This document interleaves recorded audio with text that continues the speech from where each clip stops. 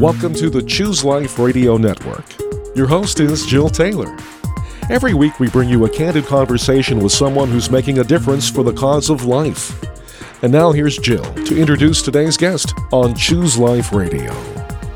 Welcome to Choose Life Radio. I'm Jill Taylor, your host today. We have a great guest. As a matter of fact, we have someone who can connect us to the young group on the issue of abortion, and that's Tina Whittington. Tina, thank you for joining us today. Yeah, Jill, thank you for having me. I appreciate this. Oh, it's wonderful to have you. And the reason that you have this honor of being a person who can connect us to students is you work with Students for Life. Is that correct? Yes. So I'm the Executive Vice President of Students for Life, and I've been at this job for about 9.5 years. So I manage the daily operations, and then I also actually run our largest event of the year, which is our National Pro-Life Summit in January. Oh, I want to talk more about that later. So how did you get involved with them in the first place? How they get involved with Students Life? Okay, well, I'll just briefly kind of share my own story to talk about the hole in my own life and how SFLA as an adult later kind of connected dots for me. I became a Christian when I was 13. I was raised in a secular home. I had a very kind of Holy Spirit experience and was radically saved and got into leadership and just really pushed hard in my faith. And when I was about 15 or 16, our youth minister did a whole presentation on abortion. I would say I was pro-choice at the time because I just didn't know. I'm an only child. I'm the youngest of all my cousins. I'd never seen anyone be pregnant. So it was just this fuzzy idea for me. And he really connected the dots with scripture, with images from Leonard Nelson of the babies in the womb. And then we heard a testimony from Carol Everett, who ran abortion facilities in Texas. And I was like, oh my gosh, this is wrong. It's always wrong. And then I heard 6 million babies. And I thought, I'm one person. What am I going to say? What am I going to do? And so I did what a lot of us do when we hear about something, we do nothing. So I did a big fat nothing. And then later that year, I was in the locker rooms, and I overheard two of my acquaintance friends talking about how one of them was pregnant and considering an abortion. And my heart was pounding. I was just in the next aisle of lockers overhearing this conversation. I'm like, God, that's a baby.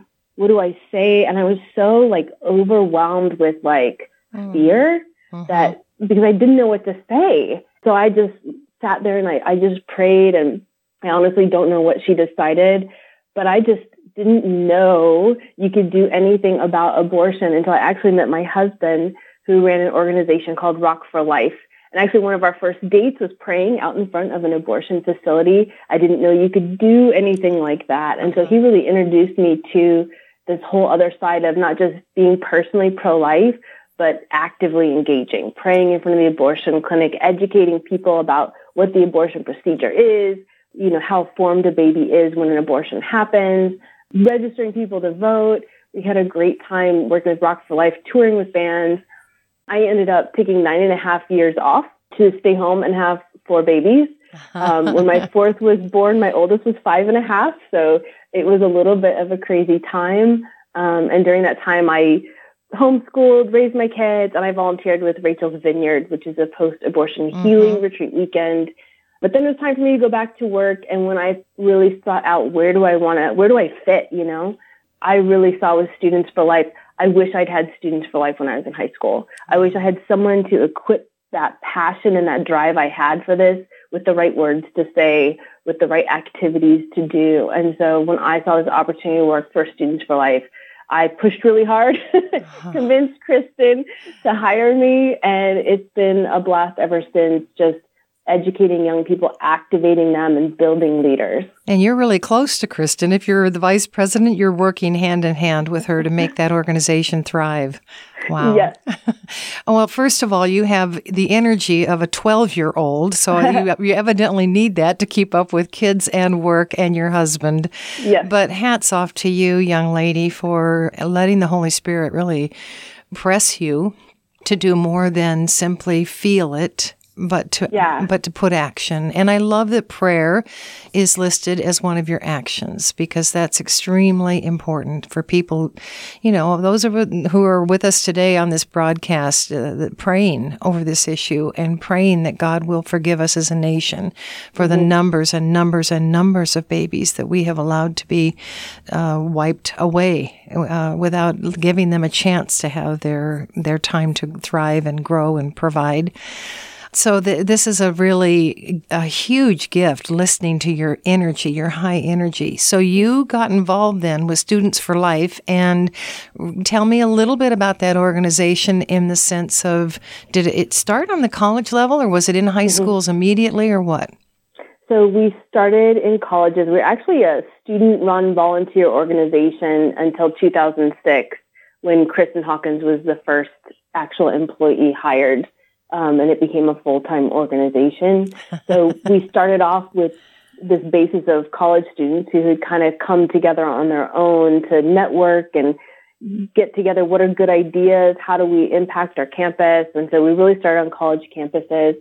In 2012 is when we launched on the high school campuses. So we developed a field team and a field program going onto campuses, helping students. I think one of the things that's very different about Students for Life is we have regional coordinators who live in the regions in which they serve. And so for students, this is a very relationship-based organization in an age of video calls and text messages and whatnot. We want to show up and be in relationship with our students and really walk with them and help them bring a life message onto campus, bring resources for pregnant and parenting students onto campus, recruit their peers into this pro-life movement.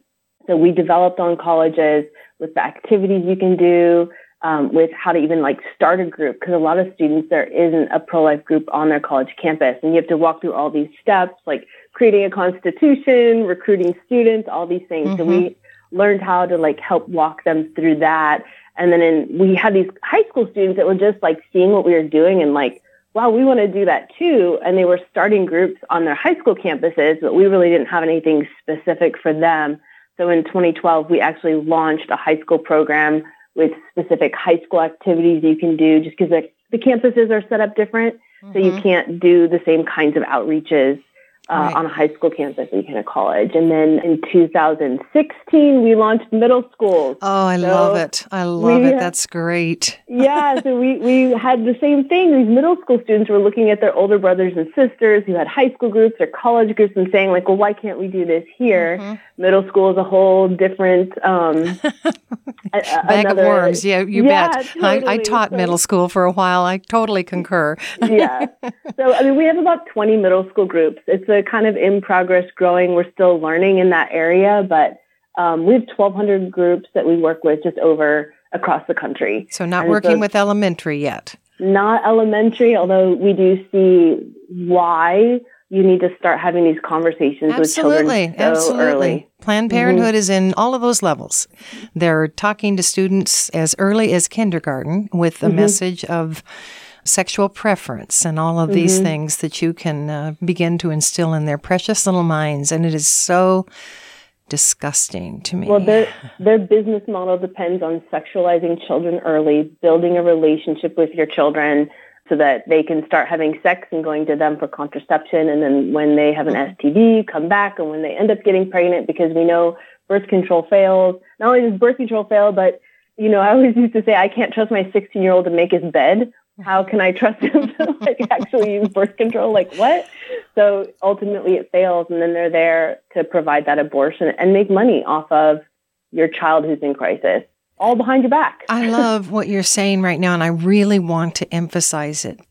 It is the myth in our culture for people who are certainly 40 and older. They believe that Planned Parenthood is a very good organization and they do good things. And thank goodness we finally heard in a committee meeting of the Congress that they don't actually have ultrasounds and they don't do any breast exams and they don't do that sort of thing for women who plan to carry.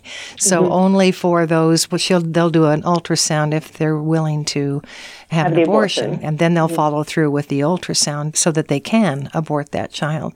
It's a very deep concern of mine that there be education on the other side. I can't tell you how many times, Tina, I've explained to people, someone said, "What do you do?" And I would say, "Oh, I serve as a pregnancy support center director or helper or whatever." And they would say, "Oh, you work for Planned Parenthood?" Go, "No, excuse me. Hold on. Let's take a lesson." So it's really an important point that we're making here, especially for believers who don't really have their toe in the water on this issue. It's an important thing to know. Wow, you are one incredible woman. You've already blown our first half here with all the excitement in the world of what you're doing. I really want to come back and hear more about the Students for Life event you've got coming up. It's a pro-life summit, I think you called it. Yeah, we'll talk about that in just a minute. We'll be right back. Thanks for joining us today for the conversation here on Choose Life Radio. We are a listener-supported ministry. Your tax-deductible gift today helps educate hearts and minds on God's wondrous provision of life. If you'd like to send a generous gift and help us continue broadcasting on this station, you can visit our website, chooseliferadio.com. Click on the Donate button and follow the directions. You can give online, or if you're more comfortable, simply mail us a check. Our P.O. Box is listed on the website. Choose Life Radio focuses on the sanctity of human life from conception. And your kind and generous gift today, well, it makes this broadcast a reality. When you make your gift, please indicate the call letters of this station. And while you're visiting ChooseLifeRadio.com, we'd love to hear from you in other ways. You can email Jill directly or connect through social media. And remember, all of our past broadcasts are available to you as podcasts in our archive section. So visit today, ChooseLifeRadio.com. Okay, welcome back to Choose Life Radio. Hey, buckle those seatbelts. We are moving fast in this wonderful interview that we have today with Tina Whittington. She serves with Students for Life, and she has something to tell us about a pro-life summit coming up soon, January 25th. Tell me about that. So we know people from across the country pilgrimage every year to Washington, D.C. for the annual March for Life. So that's January 24th this year. It's a Friday. For over 20 years now, we've been hosting an event after the March for Life so that we can harness that energy and that excitement and actually give tools, equip you to go back into your communities and make a difference. We love marching. We love making a statement to our nation, but we want to make sure that everyone goes back with new ideas, new tools to battle abortion in their communities and to, speak about the sanctity of life. And so our event is Saturday, January 25th. It's an all-day event from 9 to 6 p.m. It's at the Marriott Marquis right in the heart of Washington, D.C., close to all the events. Nice. You can find all the information. It's just prolifesummit.org. I want to offer your listeners $10 off the price of all the summit tickets. Oh, sweet. Oh, hey, listen up, folks. This is really awesome. Say it again. $10 off on your ticket. Off. Yep. Just go to prolifesummit.org. And when you register, use the words choose life all together, and you get $10 off all of the tickets that you register for. That's a special just for our listeners. So if you're listening to Choose Life Radio right now, write that down because that's really a gift. So it sounds like it's going to be a very interesting time. It's not the same as it normally would be. It's a little more geared to other organizations joining you, right? Yes. So this year we're working with the Heritage Foundation, Heritage Action for America, Live Action, and Alliance Defending Freedom, all of our organizations coming together to put this summit on for the pro-life movement. So in the past, it's been mostly focused on college and high school students, but we kind of have opened it up a little more to the adult audience. We've got some really great speakers. We've got Charlotte Pence coming, the vice president's daughter, to speak. Wonderful. I don't know if you know Stephanie Gray or Trent Horn. Yes. They're great apologetic speakers. David B. Wright, who started 40 Days for Life, will be there. But you can check out the website and see for yourselves. We've got really great information, awesome speakers. We're going to have over 40 sponsors there that will be tabling to give you even more ideas and ways to activate your church, your community, your high schools, your colleges on this issue. And Choose Life Radio will be a sponsor with you. Yep. And so come and see us. We're going to definitely be there. It'd be wonderful to see you face to face. And I am just really excited about that. I can't wait. Okay, so on to maybe another tough question here for you. Some of the things that I think about in terms of the college in particular, why is it that students find themselves, so many of them that we have dealt with at the center, had an abortion while they were in college? Why is that? I mean, again, not to hit Planned Parenthood too hard, but let's hit them hard. 79% of Planned Parenthoods are located within 5 miles of a college campus. They know their target audience. A lot of the Planned Parenthoods are in the health centers on campus. One of the first talks you get when you sign up and you're a freshman and you do your orientation is where to get condoms. So I think there's a push to even sexualize there at the college campus. For a lot of people, it's their first time away from home, and they're figuring out how to manage everything on their own. And so when you push that kind of information on them, it's easy. It's an easy temptation to fall into. I'm lonely. I'm depressed. I'm confused. I'm overwhelmed. I'm going to parties now, and I don't have experience with that before. And there's all kinds of sort of pitfalls within that community that if you're not going into it being prepared to guard your heart, then it's a hard journey. 39% of all abortions are actually medication abortions. So that's that RU46. And there's a move across the country even with bringing these medicine abortions onto campuses. So this year, California just passed SB 24, which is requiring all state universities in California, their health centers on their campuses to provide RU46 abortions. Oh, my word. So this is why this is happening on college campuses, because there is a push to focus on these young people. When you look at who's getting abortions, it's 42% of college-age women make up that demographic of who's getting abortions. When you look at what are the age groups of women getting abortions, it's the majority, 42%. Right.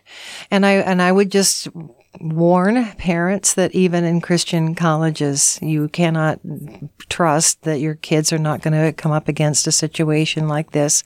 And sometimes the Christian girl is more vulnerable because she's been protected in a youth group. She's always been around people that you as parents understand and know. And now that's not the case. And so you have to really talk about this subject before your kids even think about stepping into that college, whether it's Christian or not. One of the things, too, I want to point out is that there is a reversal for the RU486. And when we had Dr. William Lyle on, and you can go hear his podcast, by the way, as well as Kristen Hawkins, as well as soon as we get done here with Tina, she'll be able to have that on as well at chooseliferadio.com. That's our website, chooseliferadio.com. So feel free to go there. But in the midst of all that, I just want to assure you that even if your child calls and says, I'm pregnant, I'm going to take that pill, and I've got to quickly stop this, please assure them, or I already did take the first one, assure them we want to help you immediately. Try to reverse that, because that child that's going to be born is already half DNA that's your blood and your child and your grandchild. And there's never a person who looks at a teenager and regrets that that kid was born instead of aborting them. So always think about that as your kids go to college. And that's our push on the high school or the California campuses, is getting that RU46 reversal information prepped and ready. And we're already advertising it on campuses, because we know people make a decision sometimes in a moment and regret it immediately. And it's so great to know that there is a potential to reverse that decision. And, but again, just that idea of like, there's a whole part of our culture that's really after our kids, and we have to protect them. We have to talk to them when they're young about the sanctity of life. Like, God made you unique. He made you and created you with a purpose. And sowing those things into your kid. God made you a little boy so that one day you could grow up and be a man and marry a woman and, you know, have children of your own. And like, I just think when you instill those words and those thoughts and And that belief in the sanctity of life and God made me for purpose, it spills over. And that's why I think, like, you know, I've spoken those things to my kids growing up. And when they see culture and they, you know, talk about sex, it's in light of sex creates people.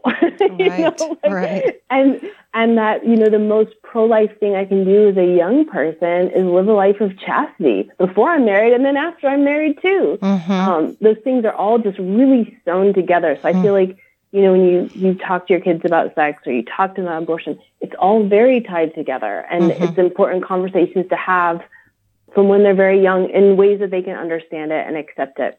Right. And it is a gift. Life is a gift. There are so many people who can't have children, and we want to value when that gift is given, that we protect it with everything that we have. Have you noticed that civility is gone in this discussion for the most part? I mean, how do people who are with us today on this conversation take a step forward and have a conversation with someone who might be avidly pro-abortion and instead talk them through the value of the life of the child that's within? Yeah, so yes, college campuses, there's you're facing pushback from even your administration as well as some of your peers when you're doing a presentation. We do a lot with, like, when do human rights begin on campus, and talk about, you know, the developing baby, and when do you think human rights should begin? Is it when they have a heartbeat? Is it when they have brain waves? When is it? Is it when they're first created? And it's amazing the amount of anger we get on campuses, signs being torn up, displays being knocked down, people just crazy yelling. I don't know if you saw one of our videos.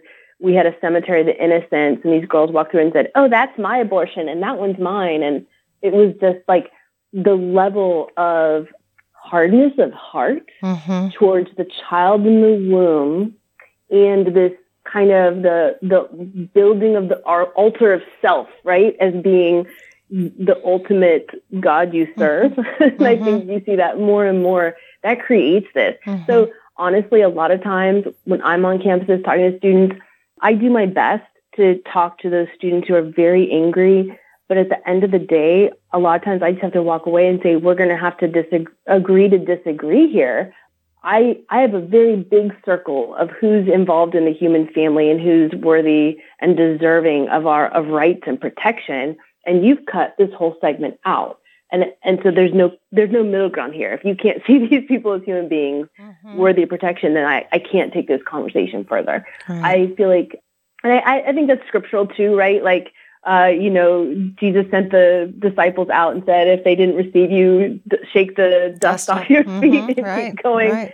And so I really work to hone who is someone who I feel is swayable when I'm talking to them. Yeah. And so we call these people like people in the mushy middle. These are people that maybe don't have all the information. And a lot of people, this is the number one conversation I have on college campuses. Oh, I don't know what I think about abortion. I've never thought it through.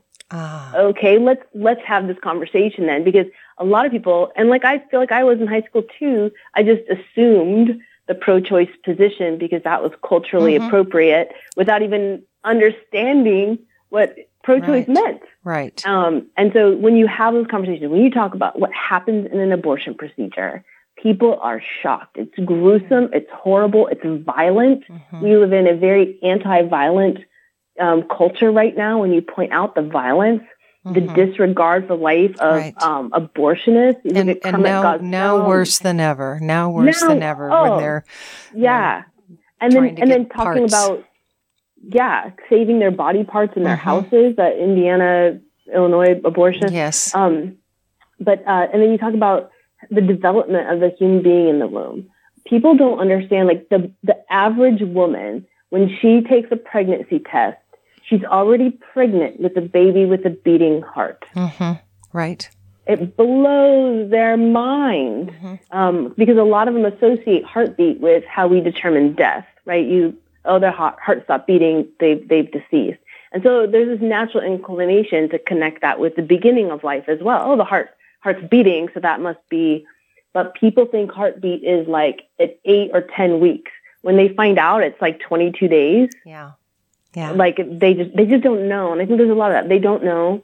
a lot of people don't want to know.